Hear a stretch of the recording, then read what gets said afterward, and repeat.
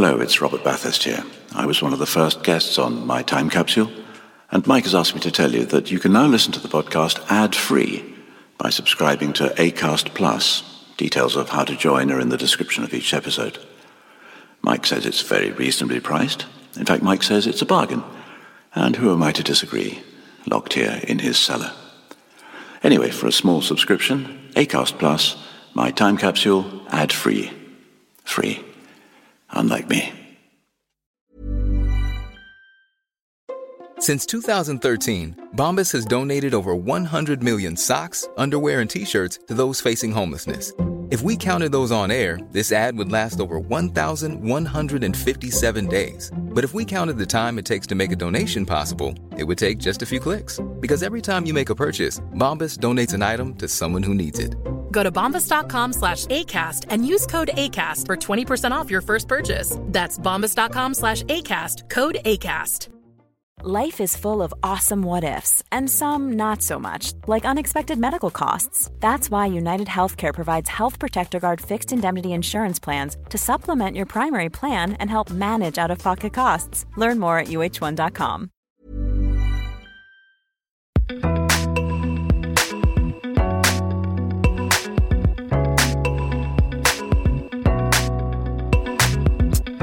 Hello, and welcome to My Time Capsule.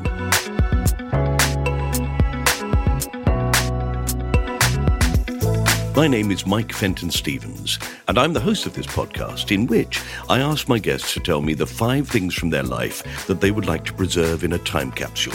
They choose 4 things that they cherish and 1 that they want to get rid of from their life, something they want to bury in the ground and never have to think about again.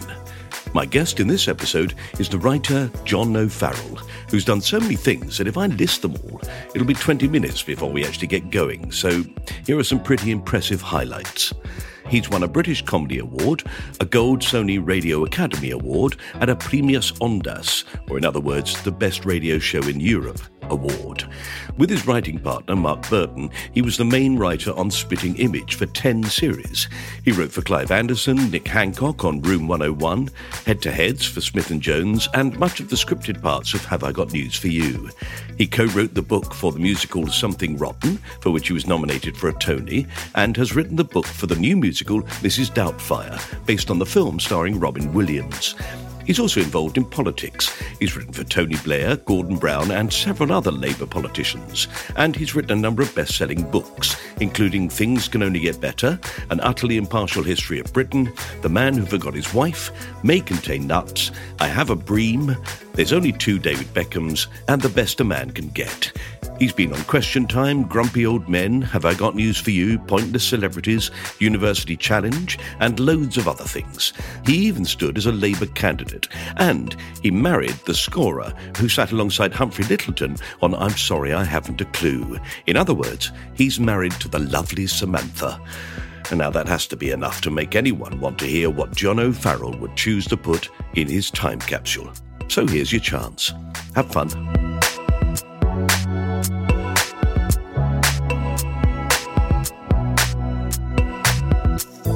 Okay. Lovely. So whenever you want to kick off, Michael, you've got very dulcet tones, I must say. Oh, thank you. Thank you. Yes. Well, okay, I'll kick off in about, well, let's just sit here for 10 minutes. No, let's go. Okay. John O'Farrell, how lovely to have you on My Time Capsule. Thank you very much, Michael. Delighted to be on and in such esteemed company. Not me. No, not you. Obviously, your other guests. Okay, so we're going to talk about 5 things from your life that may seem insignificant to other people, but to you are important, that you'd like to put into a time capsule to preserve them. 4 things that you love, and 1 thing that you'd be glad to get rid of. To consign to history. Yes, indeed. So let's see, what's your first item? Well, this is not insignificant to me, and people will understand that it's not insignificant in anyone's case, but I would like to put in my mum into the time capsule. She's not with us anymore, but she just would be there for everyone's entertainment. She was a very, very larger-than-life character. I think probably the only person in medical history to have a hip replacement and then asked the doctor if she could take the old bone home for the dog. And she was like, I was like, Mum, you can't do that. She goes, well, it's such a waste. Could have made a nice stock with that. She grew up in the war in times of, food shortages, didn't like to waste anything. So would squeeze the oil out of a tin of tuna to save the oil so that anything she fried tasted of tuna, and use stale bread to make stale toast. But Mum's hip bone and country vegetable. Could be a soup. So Joy was her name, and she was just, how parents are embarrassing. She's sort of embarrassing, sort of squared. Always sort of outrageous and inappropriate. She was quite a posh lady who married a sort of working class Irishman. So that was an interesting combination. Every summer she would clean out the garden pond just by stripping down to her knickers and doing it topless in the mud. And one year my friends came round, and there was Joy, aged probably, however old she was. She was a large woman, my mother, looking like the wild women of Wonga, her breasts covered in mud, and my friends going, oh, hi, Mrs. O'Farrell, is John in? And it was the talk of the school, as you can imagine. Just hold my tadpoles. Yes, it was, God, bloody hell, John, your mum's knockers were enormous. It's like, I don't want to talk about that in history. No. What did she do, John? She had met my dad at a thing called World Friendship Association, which after the war brought orphaned refugees over to the UK for holidays. Then they had a cafe together in Muswell Hill. And then she brought us up, but she got a job at the hospital in Cliveden near Maidenhead, and she worked there for a bit. But she became quite an activist. She was quite a sort of political activist. She was, there was that amazing combination of being left-wing and posh. So she used to drive her cooking that she did for the Greenham Peace Women. She'd drive to Greenham and say, right now, so you must open these in the right order. This one's got fresh cream in. It's got vol au vents. The vol au vents are in that one, dear. And these women in woolly hats and sort of fingerless gloves have this. Now, this is a Simon en croûte. Now, probably best steamed, but... and they've got an open fire. Yeah, exactly. There was sort of, gnawing on bits of bone around the fire or whatever. Not hip bone. No, probably not. But she, so she was very active in Amnesty International. She would write up the minutes. She was slightly nuts, actually. I mean, hilarious, but nuts. She would write up the minutes for Amnesty, but always wanted to put jokes in them to make them more entertaining. And no one in the Cookham Village Amnesty would go, can you just write a record of the meeting? She'd say to me, I spent the whole weekend trying to make them funny. I was going, Mum, there's no point. It's just the minutes of the meeting. Oh, well, I like to make it entertaining for everyone. So she was fantastically... She was always in a hurry. She was getting done for speeding. She got done for speeding on the way to her speed awareness course, which I thought. She would park anywhere. She's like, oh, that's the estate agent private parking. She'd park diagonally across this space, like someone from Ab Fab. But she was a great mum because she was funny and outrageous. And I was like Safi in Ab Fab, going, Mum, you can't do that. While she was rubbing the arm of the security man going, you don't mind me going through this door that says private, do you? We'll just go through this way. It's much quicker, dear. So my mum, I think, would entertain people in the... Oh, yeah, what a gift you're giving to the world. Yes, I think so. She always took her dog everywhere with her. So she had a golden retriever called Fudge. And she'd go down Kensington High Street and always would think, oh, I'll do the shopping, but I don't want to leave it tied up outside the shop. So I'll put it in the bank. So she went into the bank and tied the dog up inside, the bit where you sit down and write your checks out. And of course, she was late and the bank closed.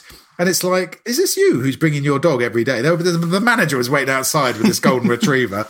And, I thought I just left it there whilst I was doing the shopping. Well, can you not? So then she goes, oh, I've got to take it inside the shop now. So she approaches Marks and Spencer's. And there's a big sign saying no dogs except guide dogs.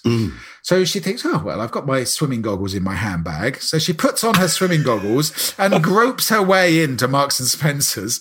And Fudge hits the slippery floor, lies on her back. She hates the slippery floor. So she's trying to drag Fudge across this apparent guide dog, trying to drag it across while lifting up her speed goggles, going, come on, Fudge, come on.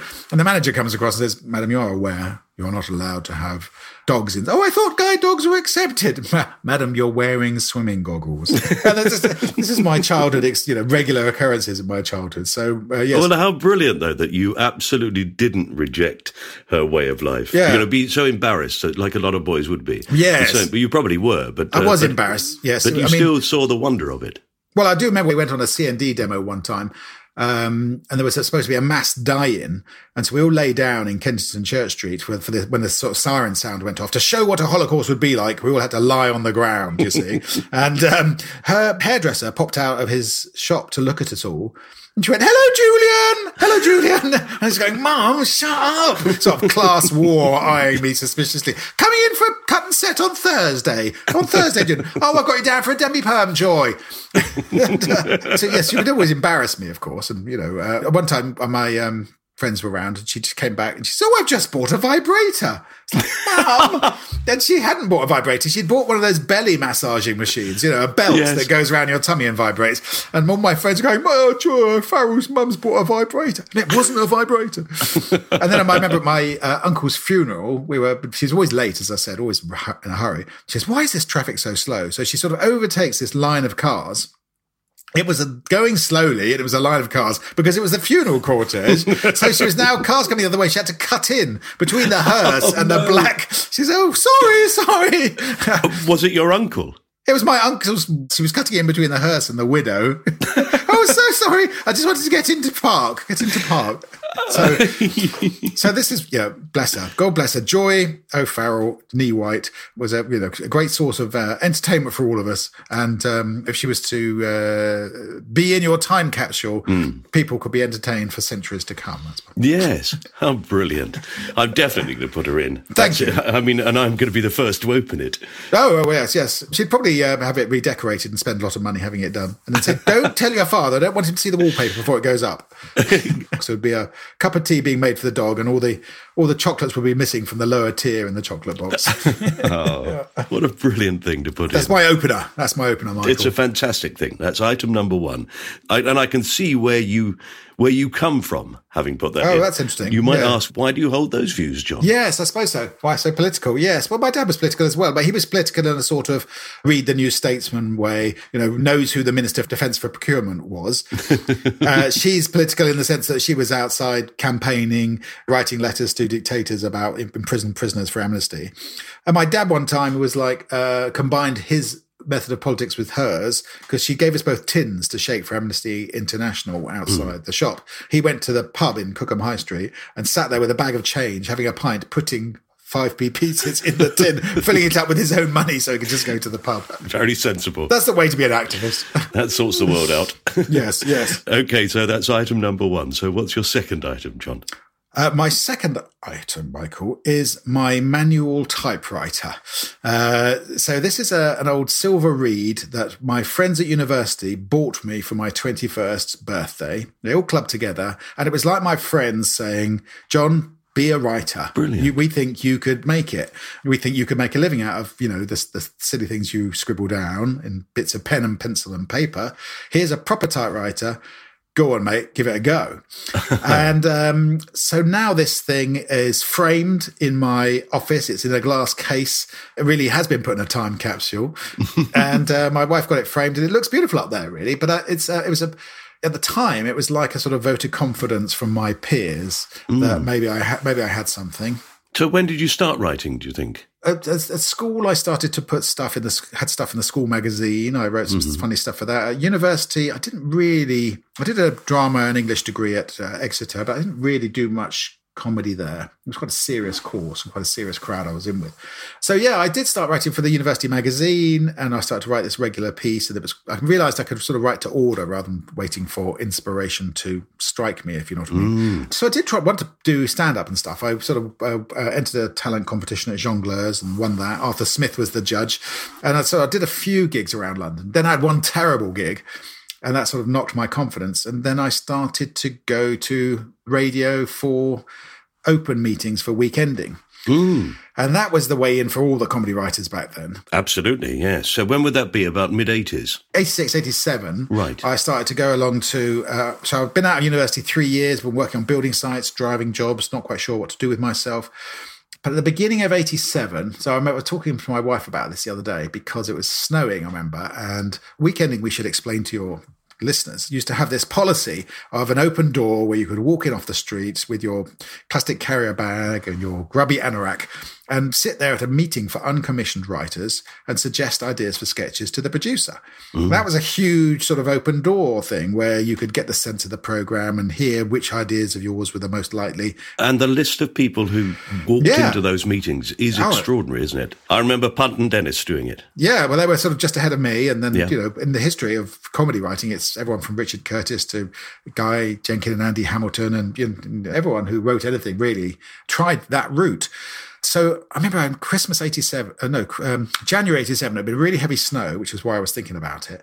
And I was really ill and I was lying in bed, but I'd sent something in and it was the opening sketch on that week's weekending. I was lying in bed at 11:30 and I was just so chuffed to get something on the airwaves. And by March, April, I was getting stuff on every week.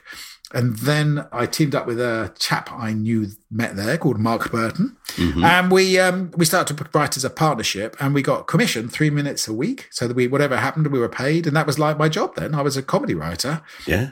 And by the end of the summer, I had met Jackie, who was a production assistant, a broadcast assistant there.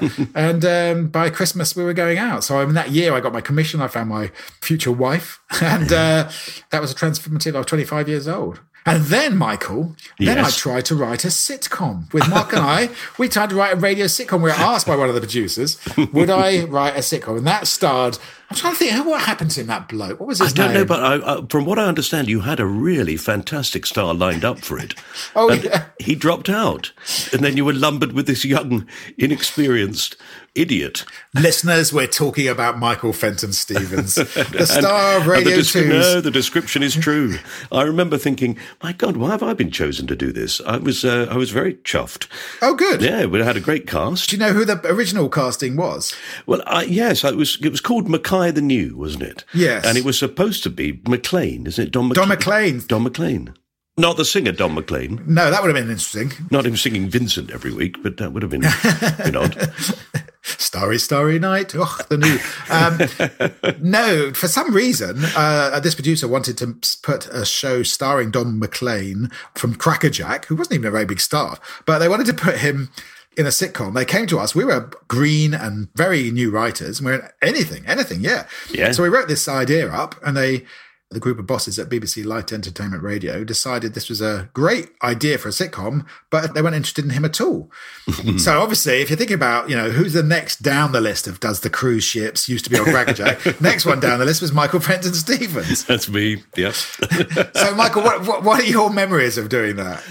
My memories are that, it's unusual at that age. You feel you can do anything, but I do remember that being one of the first times that I felt the pressure of, in a way, playing the lead in it. I'd always played sort of funny characters in everybody else's things. And suddenly I had to carry the story. That's what I remember about it.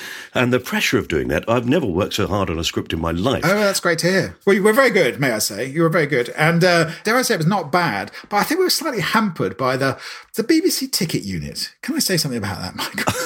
The radio ticket unit, they signed the Official Secrets Act, and if any show was going to be on, they were sworn not to get anyone there at all. It's like you could have put on the Beatles reunion, and if the BBC ticket unit had been in charge of distributing the tickets, no one would be interested in that. No one would have been there. There was they say, we sent out some tickets to some dead people. Yes, and that was the audience quite often, wasn't it? That was the audience. It was they had their lists of people who came. So it was usually sometimes 2 rows of people, wasn't it, in the theatre? But it was absolutely crammed with very funny jokes, I thought. It was good. They were quite good, those scripts. Dare I say it, we were new and keen, but they had proper stories and twists and great characters. Yeah. So Denise Coffey. It had heart. It had heart. Denise Coffey, do you remember her? She was in it. Yeah. John Glover was in it. And in the first pilot, I think Hugh Paddock was in it, who goes way back to radio history. So you can imagine turning up to that. From me, this young man just starting in radio. Denise Coffey, she was Do Not Adjust Your Set. Yes. With David Jason and the Pythons. Yes. So, I went, oh my God. I was nervous. The premise, for anyone who's interested, was that Michael was a Londoner and suddenly inherits this Scottish castle up in the Highlands with all the servants, and he goes up there to try and sort of mend the plumbing and save it. But it was quite sort of surreal, wasn't it? At times, Yeah, it was quite silly. It was. And when Father Ted came out, I thought, oh, that's what Mackay the New should have been, if you know what I mean. It should have been, I mean, Father Ted was obviously brilliant, and ours was quite flawed, and we were quite new. But it had that sort of, it had the Scottish character thing, but it also had a slight surrealness to it. And Indeed. Yeah. So that radio route was fantastic. And what a joy to go to the Paris Theatre, go to the captain's cabin afterwards for a pint. And you don't realise when you're doing those things that you're part of some sort of golden age that will end. Because now the Paris Theatre is no more, the captain's cabin's been demolished. Yep. And here we are on Looks Familiar on Radio 2, talking about the old days, Michael. Do you remember old Pinky Burton? Yes, he went off to Hollywood and wrote animated films. So basically that manual typewriter led to, I use it to talk about, going through writing for radio, then writing for TV. Mark and I wrote for Weekending, then we wrote for Spitting Image, which was great. We were there when Thatcher left, and we had to sort of define John Major. I understand that they always credit you with coming up with the idea of John Major being grey. Yes, it feels like a very obvious idea, but at the time it was like, to say that all the other puppets were in colour and John Major was in black and white was my idea. And I thought it would need some special camera. I thought it was going to be this expensive technological thing. And Bill Dare, the producer, went, it's a one sketch idea. But they painted him grey, and it just worked. It wasn't high technology. They just painted him grey, and it looked hilarious in the context of the colourful show. So I do take credit for that. And that was to be writing sort of half the show every week. There was sort of core of us, 3 or 4 of us writers writing half that show every week for like 10 series was an incredible baptism of fire.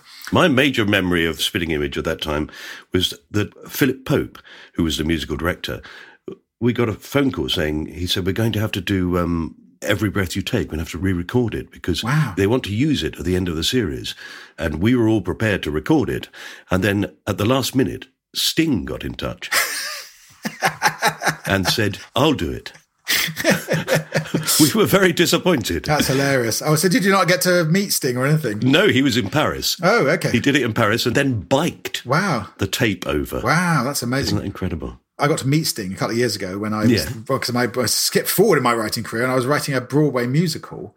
And it got nominated for a Tony Award, or 10 Tony Awards actually, but I got nominated for a Tony Award for the book. And he was at the Tony nominees breakfast because he'd been nominated, and he'd been to see our show the night before. So I went over and started chatting to him.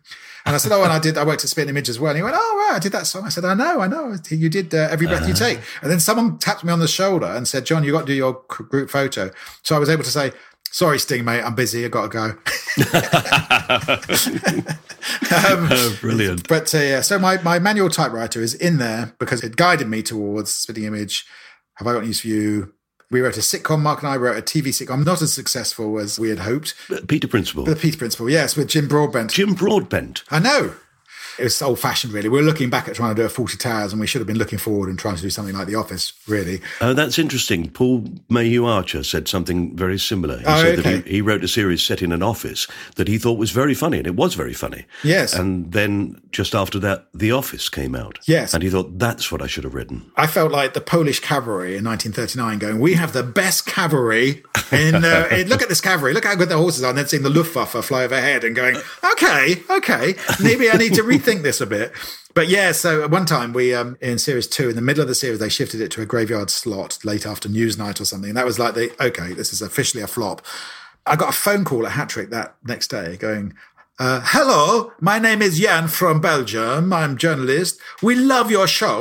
I was like, Pete, is this you? Who is this? Stuart, who is having a laugh? No, really, I am a Belgian journalist. Your show is so funny. Why is your show so funny? Come on, very funny. I know we've been moved. But this guy genuinely was a massive fan from Belgium, and the show was huge in Belgium. They loved it over there. And but to have this bloke, I thought winding me up. I thought it was my brother. But no, Jan from Belgium, thank you for having faith with it. Well, I liked it. Thank you. But then, who wouldn't like a sitcom with Jim Broadbent in it? I know. But actually, the experience of doing it was so stressful and so sort of disappointing that when I had an idea for a book in 97 and it went so well and it got to number 1, I just thought, well, this is great. So I started writing books, and Mark and I sort of separated, went our own ways at that point. Yeah. And he carried on writing animation because we'd done some work on the film Chicken Run, and he carried on writing stuff for Aardman, and I carried on writing books. And so then I had about a decade and a half just writing books all the time. Again, with my manual typewriter staring down at me from the wall. So you'd moved to computers by then? I moved to computers, but can you imagine when they had manual typewriters saying, what this needs is a TV screen on top with 1 billion channels. So that when you're writing, the distractions will be infinite. So then I went from writing books, and then eventually I went to writing musicals. That's the thing I'm doing at the moment. But, you know, it's been each step of it. It's just been great to have those fresh chances to do something different, to try things out in a new genre. I should imagine you've got your mum just in front of you saying, come along, John, come along. You can do that, John. Oh, he's marvellous. He's very talented. Yes. When I stood for Parliament, because I stood for Parliament after the success of my political book, the following election, I thought, I'm going to go back to my hometown in Maidenhead and stand for Parliament. I know I can't win. It was a Tory seat. The MP there is Theresa May. No one's heard of her. Nothing will happen with her. But I stood, and my mum, I was on a radio phoning with Theresa May, and my mum rings up. She rings up and goes, I agree with John O'Farrell. And it's like, sorry, what was your name, caller? Mrs. Urfash Joy. Joy from Maidenhead. She's always very supportive of me all the way through. So on election day, she took the tannoy and it was like, vote for my son, vote for John. The car going around the town with Labour posters all over it. She passed the microphone to my old dad, who was a bit confused by this long bendy cord and this handset. And he just went, hello? The voters of Maidenhead were treated to the vision of this car going through the town going, no, darling, it's not a telephone. Tell them to vote for John. Don't fucking tell me what to do, woman. And I lost. Can you believe it? I can't believe it. It's incredible, isn't it? I would have voted immediately. She was always very proud of me and came along to recordings, you know. And my dad came along to a Have I Got News For You recording. And I was chatting with Ian Hislop. I introduced him to Ian Hislop. And he said, oh, John, have you told Ian Hislop that you write jokes for Gordon Brown? It's like, no, Dad, no. If the Chancellor wants me to keep something secret, I tend not to tell the editor of Private Eye. It's just a little suspicion I have. Oh, I'm so sorry, John. Brilliant. Yes. So there was this time because I was a political person and writing political bits in The Guardian. I had a column in The Guardian for 4 years. I used to get bung up by Gordon Brown for writing jokes. He'd do it at the last minute. He'd go, hi, John, I'm just going into the Scottish Trade Union Conference. You got any good Scottish Trade Union jokes?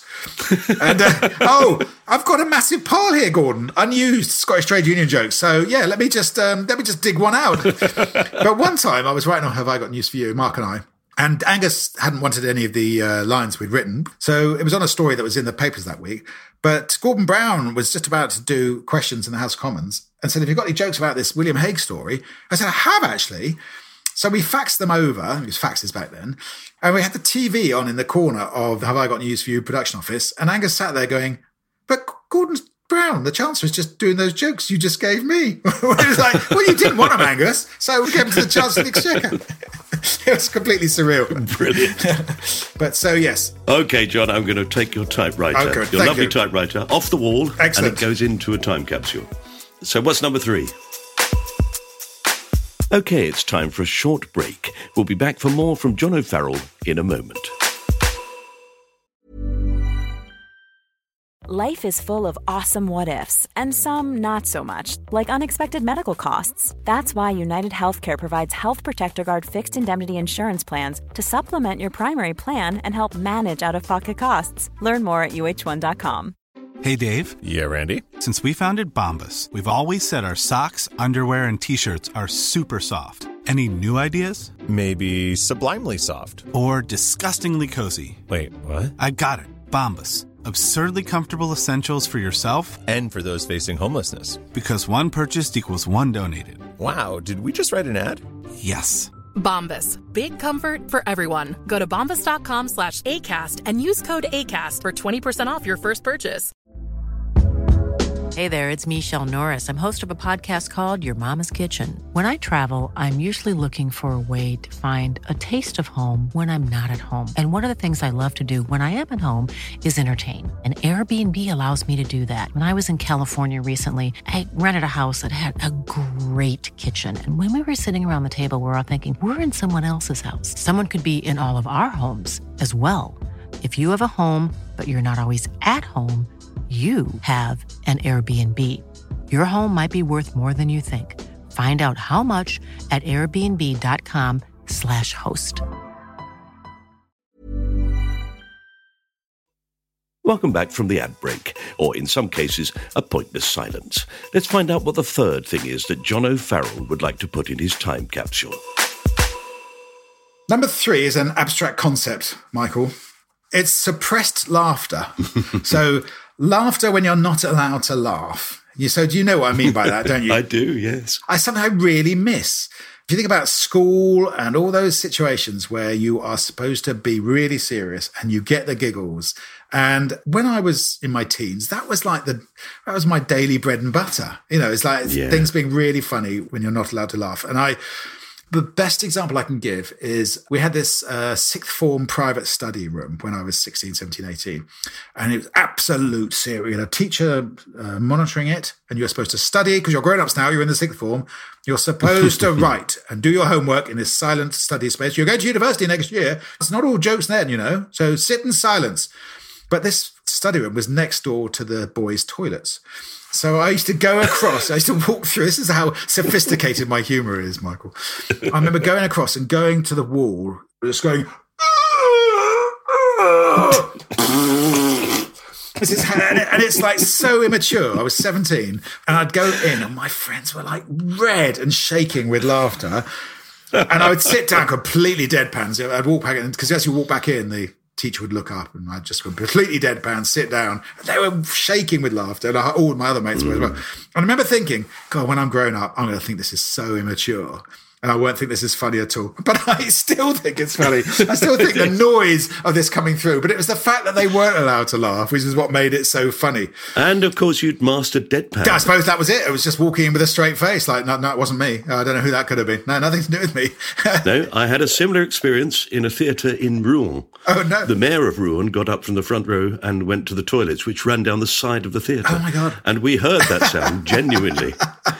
The mayor's toiletries and the French. On stage. And, of course, we then experienced exactly what you're talking about. I think that's probably the only time in my adult life when it still applied. So I was in a play once, because I did a bit of child acting. And I did a play where I was in this dreadful old sort of 1930s British Empire sort of play called Where the Rainbow Ends. And I was playing young Crispian. And then we had a Dragon King. The Dragon King flew in above us. And but the production at the Kenton Theatre Henley had been, it was a Fulcrum Theatre, I think, in Slough. Oh, what a shame. The Kenton Theatre Henley is where I did my first professional job. I performed there as well. We did stuff there. But in this play, they hadn't practiced the flying properly, so he had this support up between his legs and it hadn't been fixed properly, and he just swung in above us. It was absolutely crushing his testicles. They couldn't know how to get him down to the ground, and while I was trying to say my lines, this bloke was swinging above me back and forth, just going fuck, clutching, he was in agony. And that thing of trying to keep going and trying to be serious and ignore what's going on, there's nothing funnier. No. So when I went back to my school, I went back and did the speech day, and the two sixth formers, the head boy and the deputy head boy, had to give the sort of welcome, but they got the giggles when the headmaster was talking. And to see them standing in front of 1,000 people with their shoulders shaking red in front, I thought, that's such a great feeling, isn't it? Such a thing you look back on with such fondness. Yeah. And you don't really get it when you're grown up and you're allowed to do whatever you want. It's sort of not something that features in my life anymore. Suppressed laughter. What, not even in the world of politics? Well, I don't know. I suppose, yes, there were times. Because I was such a sort of Mickey Mouse candidate anyway, because I was doing it for a laugh. I was standing against Theresa May for a laugh. That even when someone said something mad, like we had one member of the public stand up and say, well, the big debate in 2001 was what should be the wording of the referendum on the euro? Because, Labour had said, if we go into the euro, there'll be a referendum on it. Can you believe that's where we were? And this man stood up and said, I think the only fair wording would be, do you want to surrender your country to the Germans? And but the point was, I just laughed openly at that. It wasn't suppressed laughter. It was like, you're nuts, mate. And yet, yes, everybody believed him. Yes, and madness came to pass. The only time I can think of in adult life is when you have children and something they don't understand and you can't say anything. So my little daughter Lily was used to leave notes for the fairies. And I used to have to write these replies to the fairies in the garden. I'd put these letters in curly pink writing. But I started to get a bit bored with this, so I started to improvise a bit. And so she showed the letters to family friends. And she'd say, look, and where do the fairies live, Lily? They live at Lakeside Thurrock. They're moving soon to Bluewater. And my friends, family friends, were all sort of, can't say, oh, God, what has John put in the letters about them? And they've all got the slightly sexual sort of undertones, all these notes, Yes. My grandson the other day, he's got a thing called Skylander, and you have to name the characters in it. And my son was talking to him and said, what are you going to call this one? He said, I think I'll call it Job. Okay. He said, oh, Job, it's not going where you think it's going. Oh, God. But it's close. Yes. He said to him, just Job. He went, all right then, Knob Job. Oh, my God. Knob job. Yeah, that's good. That's good. It could have been worse. Yeah. It could have been Yes. worse. Yes, one time my daughter was in, when she was about 5, I think, we went to a family christening in a church, and she was really bored and lay on her back between the pews, and the vicar said, and Jesus himself, of course, attended a christening in Galilee. And my daughter's voice just went out really loudly. Yeah, whatever. And then you saw all the people in church, their shoulders start to shake. And it's Of course, what they all wanted to say. That's what they want, the license of being young. Yes. My brother, when my dad's boss was coming for dinner, he was completely bored. And they thought, Pat is going to say something about this. So we better warn him that he's very sensitive about the fact he's bald, and he'd be upset if you said, why haven't you got any hair? So don't say anything. So the man walks in, and my 6-year-old brother just goes, you've got a lot of hair. You've got lots and lots of hair. Shut up, Pat. So obvious we've said something. Well, it's a lovely thing, uncontrollable laughter, or, that suppressing laughter is really the joy of it, isn't it? Yeah, it is. It is that sort of, and you look back at it and you think fondly of, really signifies a period in your life when you are realizing what a bunch of idiots are in charge, but they're still in charge. And so you could get in trouble. Yeah. But so just looking at those sixth formers when I was doing that speech there, I thought, oh, you lucky guys. Nothing will be as funny again. No, it's true. No, you have the license to laugh and all you'll do is judge. Yes. It goes into the time capsule then, John. Good. Suppressed laughter. Yes. Can I do my thing I'd lock away now? Yeah, absolutely. Okay, well, this is something, again, from my youth, I suppose, but I would like to put in my time capsule and lock it away is French exchanges. I was always being sent off to some bloody family in France to improve my spoken French. My mum was trying to learn French herself. My sister had married a French guy, so we were a Francophile family. But, oh, God, I had some terrible times. And so I don't know why I didn't object that I had to go for 3 weeks to stay with Christophe Bonamy, and he'd come straight back with me for 3 weeks. I did not like this guy at all. We camped on a building site with his mum, who was quite poor. And when their car broke, she goes, John, you've got to pay half. And I'm like 15. I'm not going to go, is this the deal that I pay towards your car repairs? Oh, my word. Yes, we camped on this building site. My dad always said, being Irish, he always said, camping, contrived poverty. That's all it is, contrived poverty. So I had this 3 weeks with this French boy who was so xenophobic, really, and so anti-British. So I spent the whole time saying, no, Shakespeare's not French. He was always like, and he was really anti-British. And so I'm not particularly patriotic or, someone who sort of beats the drum for Merry England, but I had to keep correcting him on things. He did this, oh my God, sorry, Michael, I've just seen that my low battery, I didn't put a plug in, so we might take a pause there and run and get my cable. Is that all right? Okay, yeah, Sorry, and I'll go That's back right. and pick up. Don't worry. Look, just grab yourself a glass of water and I'll be back in 2 minutes. Okay, great. All right, see you in a second.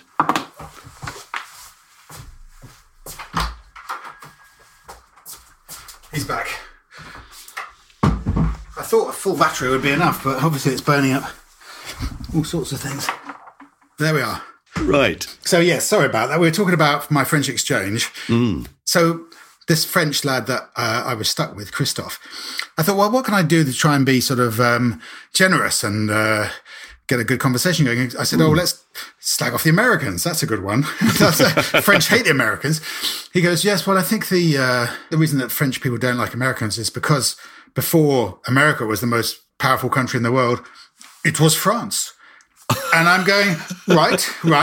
I mean, I don't really care about, who was most powerful, but it was the Brits. Okay, it was us. Because, I mean, in a negative way, British Empire, not a good thing.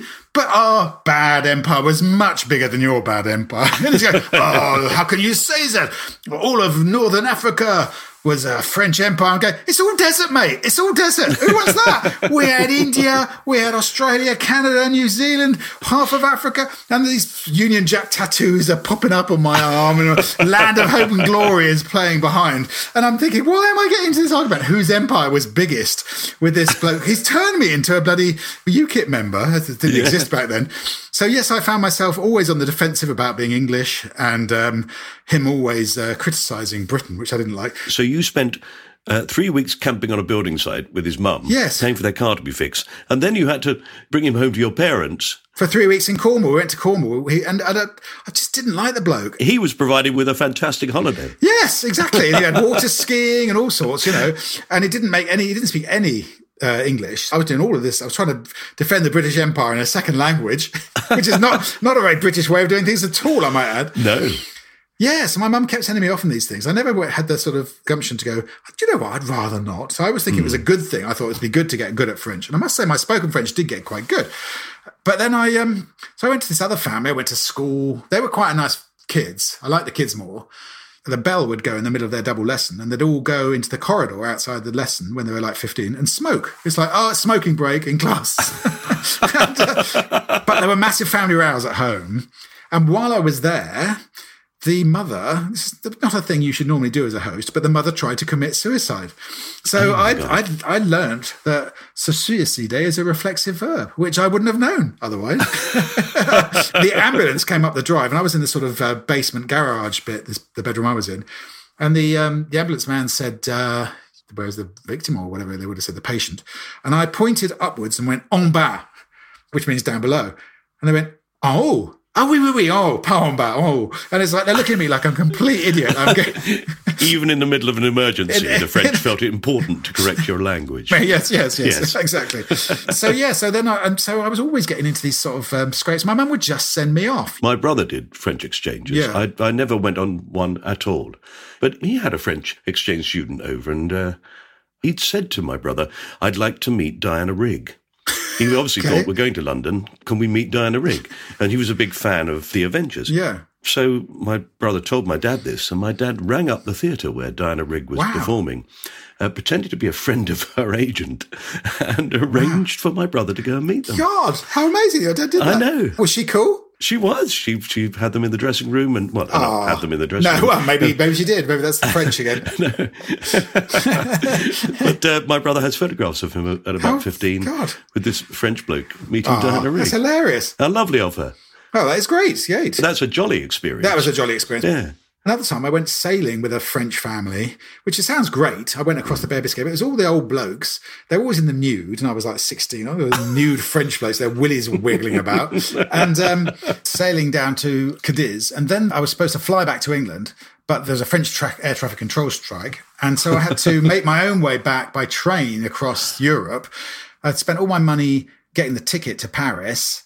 And then I got to the border with Spain and really found out that my ticket had only taken me for the Spanish bit. So I was on my own with no money, borrowed some money off a Canadian bloke who I'd only just met. How old were you, John? I was 16. Got to Paris, got on the train to my French brother-in-law's house. The train divided. I was on the wrong half. Oh, no. And I was walking around in France at night, 16, go, what the hell am I doing? This is ridiculous. Why am I being subjected to this? And in the end, somebody just took me in. I asked for the police station. These young blokes said, oh, you don't want to go to them. And they just gave me a bed for the night and let me ring some French relations. And but, this is the things that parents should send their kids off to do back then. There was no way of contacting my mum and I remember doing my O-level French, trying to do direct inquiries to try and find the number. And saying, c'est Basico, c'est dans l'Oise. Ça n'existe pas, monsieur, ça n'existe. It does exist, I've been there. It's like, so yeah. Terrifying. At the end of it all, I failed my French A-level. So that was so what a waste of time that all was. The reflexive verb. It's just suicide. I forgot it was a reflexive verb. So yes, French exchanges, a thing of the past. Let's keep it that way. Absolutely. We should bury it right at the bottom of the time capsule, and you'll never have to worry about it again. Good. Thank you, Michael. You're very welcome. Okay, we've got one final item. What is it, John? Well, I started with a generation above with my mum, and I thought I'd end with a generation below. I have just been in lockdown for a year nearly with my daughter and her boyfriend. She's 25. I have an older son as well. He's in North London. But my daughter Lily, and the item that I'm going to put in the capsule, just as a indicator of what it's like, is her box of sex toys that she said that she'd lost. It's like, as a dad, you don't really want your daughter to go, I can't find that box of sex toys I got sent. Dad, will you help me look for them? It's like, really? Is that my job? The thing is, I'm quite good at finding things. When people lose their keys or whatever, and so I should add that she didn't go and buy these. She was sent these by some company. She does a funny online cartoon account called Vulgar Drawings. And her and her boyfriend got interviewed by the sex toy company Love Honey for a podcast. So the two of them were like these stars of this podcast. They got sent a box of sex toys, which she lost in the house. So I'm going...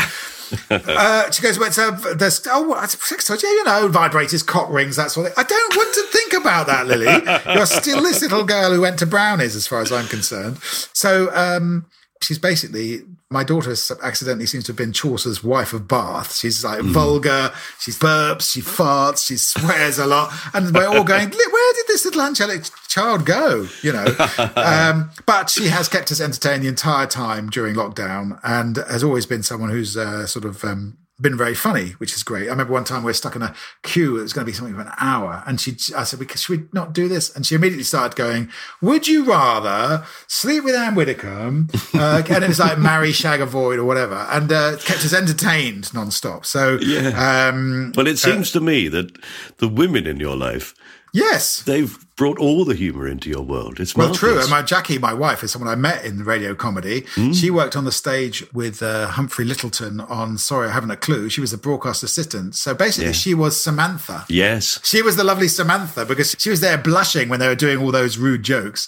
So, so comedy has been, and she worked in comedy for quite a few years. But now my wife and I have been locked down with a couple of young people for a year. So we're learning about the way that, I think David Attenborough should do a program on the migration of mugs to the bedrooms. It's like, here we see 100,000 mugs gathered in one place. Every shelf, corner and desktop is a home to another mug. These mugs return to the same spot every day when John carries them all out again.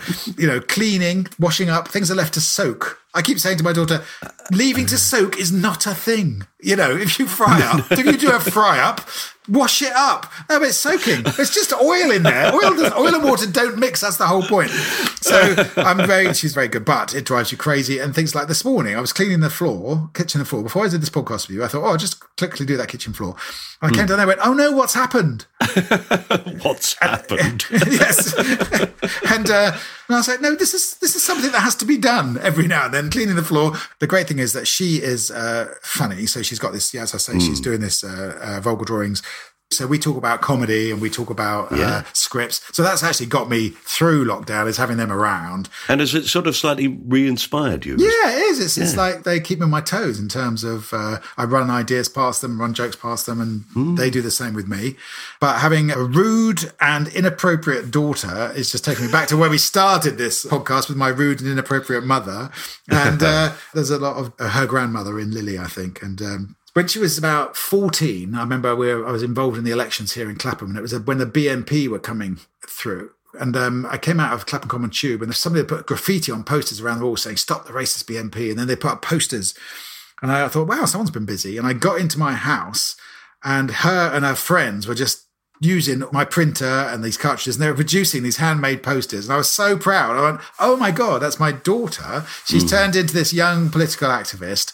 Friends, black and white, from her local school have put these posters all around Clapham saying, use your vote, stop the racist BNP. And your children accidentally pick up on your values and what you think's important.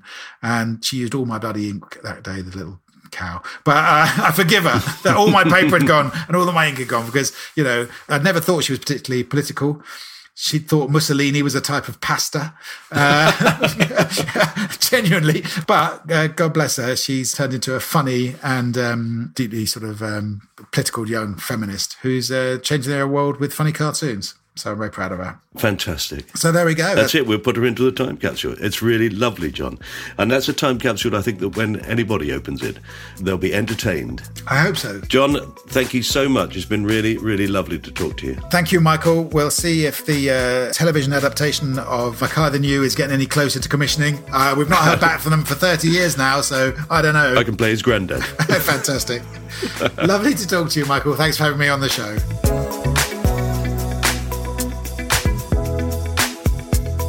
You have been listening to My Time Capsule with me, Mike Fenton-Stevens, and my guest, John O'Farrell. If you haven't already, please subscribe to this podcast on the podcast provider of your choice. You can then rate the show, which is really useful to us, so do take a second to click on the stars, preferably 5. In some cases, you'll get a chance to become a reviewer by writing and posting a short review, which again, we really appreciate. You can follow My Time Capsule and me on Twitter, Instagram and Facebook, and you can stream or download the theme tune on Spotify. It was written by Pass the Peas Music, and that fact alone makes it worth doing, surely. I mean, imagine, hey, this is groovy, who's it by, dude? Yeah, I should imagine some of your friends are weird enough to talk like that, but then you get the chance to say, what, this little old thing? It's by Pass the Peas Music. It's like, really dope, man. Or something like that. Episode 116 of My Time Capsule has been a cast-off production. The producer was John Fenton-Stevens. Next week, episode 117. Bye.